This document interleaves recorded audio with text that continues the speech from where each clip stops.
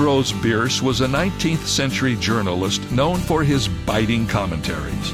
On one occasion, he wrote that a Christian is one who believes that the New Testament is a divinely inspired book admirably suited to the spiritual needs of his neighbor. Mr. Bierce had obviously observed something in human nature that Jesus Christ observed as well, the human tendency towards self-righteousness. Jesus put it this way: people who criticize the speck in their neighbor's eye should first give attention to the log in their own. Removing the log in our eye will give us a much more balanced view of our neighbor. This is David Jeremiah, encouraging you to get on the road to new life. Discover God's remedy for self-righteousness on Route 66. Route 66, driving the word home. Log on to Route66Life.com.